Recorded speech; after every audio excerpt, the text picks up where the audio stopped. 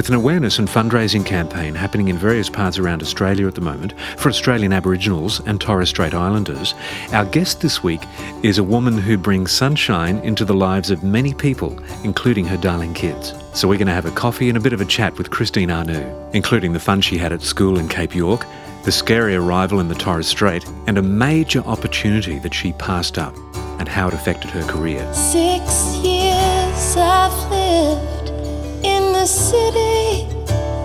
Every night I dream of the sea. So how are Khayyam and Zipporah going? Yeah, they're good. They're good. Used to Mum being away on the road. So that's just their life. That's what Mum's been doing their whole life. How did they find it? Yeah, it's obviously they miss me when I go away. The routine gets a little bit different because I'm not around doing dinner or doing the other chores that Mum does for them. But they're used to it, I guess. Yeah. And the time comes up, Mum's going to be away. It's just. It's not like while the cat's away, the mice do play. Well, I think it's when the cat's home the mice play. Is that it? More than anything, yeah. What was life like for you growing up in Cairns? Yeah, I was born in Cairns, but I went to school there. Yeah, I grew up in Brisbane, Banniga, Cape York, and the Torres Strait. What was it like in Cape York going to school? Well, every weekend we used to jump in the back of a Toyota Ute and head up to, tip of Australia. I remember travelling for ages, and we used to just be asleep in the back of this ute that would throw us up in the air every time we'd go over a rock or two. It was fantastic. What year were you in at school when that happened? Do you remember? I was in about year 4 or year 5. You're kidding. What an amazing adventure. You do all of this and then you come to school and then this is what you wrote about. But you know what? Yeah. Everybody wrote stories like that. Yeah, because that's it. That's what everyone did. And that's a funny thing. It wasn't just unique to my own family. And what about Torres Strait? Was it pretty much the same? Oh, we went over there on a boat, and that time of year, I think we had 3 attempts, but we had to turn around because the seas were just way too rough. Right. And I honestly had never been that sick as a child. Wow. I said to my mum, please don't make us do it again. And when we got there, this big rock jetty that was just, jutting out into the ocean off the beach, off the shore, was just, a clump of really huge stones. And manoeuvring your way across this with little children and baggage watch them do it easier than us, because we'd never been there. Yeah. It was just really, really amazing. It's just a daily thing for them, right? Yeah, right. And you went back to Torres Strait to discover why music was so important, and you discovered a whole lot more. I grew up with music around me anyway. Yeah. So when I went up there, it was absolutely in the environment this time. So it completely changed. And it was the colours, the smells, it was the sounds, it was that really made a lasting impression. Well, then that you really understand, also this is who I am. Oh, I get it. Right, so, right. So then right. we'd have the Sunday routine of going to church. Yeah. And of course the island hymns would be just magic. Wow. And the singing in church was like no other. And so that's where I absolutely, I guess, found the music per se, the love of it.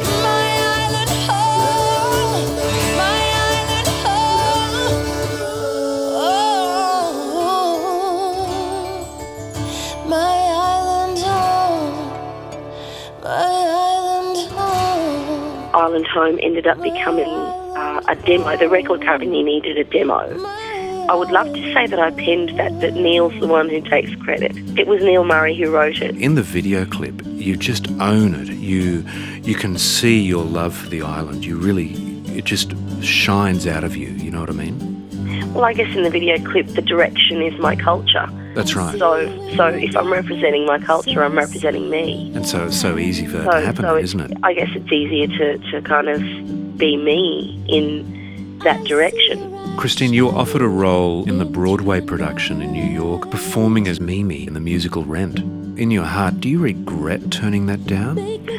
I don't know about the word regret, so it was sad that I had to turn it down. I look back on it and go, oh, well, I can't change that. I cannot go back in time and bleed over the fact that I didn't do something that would have been great if I'd done it. Yeah. And I was advised not to. And in hindsight, if I hadn't done it, I wouldn't have put out Come My Way, 45 Degrees, and my career wouldn't be where it is now. Right. And it was time for another album, and the record company was going to let me go if I didn't come home and write another album. Sunshine on a rainy day makes my soul drip, drip, drip away, yeah. Sunshine on a rainy day makes my soul drip, drip, drip away, yeah. What inspired you to record Zoe's Sunshine on a Rainy Day? The song found me. Did it? Well, we were just the pile of songs on the desk, and we were sifting through, a bunch of songs. And someone said, "Do you remember this from, the clubs in the earlier days?" I said, "No." Funny that, because I was out touring a lot with my own album. Yeah. And I didn't find myself clubbing, but apparently Exactly. they said that this was one of the songs that. She's a real character in her video clip. If you've seen Zoe do the song, I've never seen Zoe. She's a real character on stage. I think, wasn't she married to Malcolm McLaren, who's passed away from the Sex Pistols? I saw a lot of posted notes saying R.I.P. Malcolm and all that, and I added one myself. Do you have a faith? Oh, I went to church a long time ago. I'll go to church when I go home and I'm with my family. Yeah. As we were growing up, we were really, really poor, and my parents took charity from a lot of organisations, Catholic and Anglican, Assemblies of God, and my mother's a person of faith, and my dad studied to be a priest. So it's just been around, and there's a lot of tradition that's based around saying prayers and always coming together and asking God to be with us and amongst us. And having that, I guess, it really formed my faith and my background, my foundation for my spirituality. Yeah. Do you find that even though you don't go now, your faith, your belief in God is what gives you the strength to continue going and from one great height to the next? I think I've lost it along the way, and I think that every now and again I have to remind myself that it's the times of need that I'm really needing to ask for, or how do I need direction in this, and find moments where I meditate. Yeah. And find moments when I'm by myself to ask, not for the strength for me, but the strength for my whole family. Yeah. And just a clarity of direction. And it's been, that has been what's been, because I don't know what the future will hold. I know what my goals are, and I know where I need to be.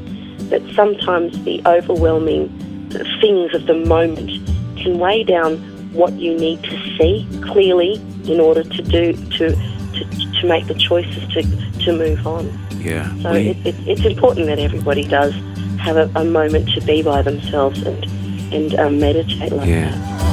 Sunshine on a rainy day makes my soul drip, drip, drip away, yeah. Christine Anu, whose tour and new CD happened a bit earlier this year. And if you'd like to donate towards the lives of Aboriginals and Torres Strait Islanders, just call 13 Salvos and they'll put you in the right direction. And as Christine said, it's good for us all to meditate on what God has done for us. In the book of James it actually says, "But the one who looks into the perfect law which makes him free, not being a hearer but a doer, will be blessed in what he does." This is Light and Life. To contact us, go to salvos.org.au/radio.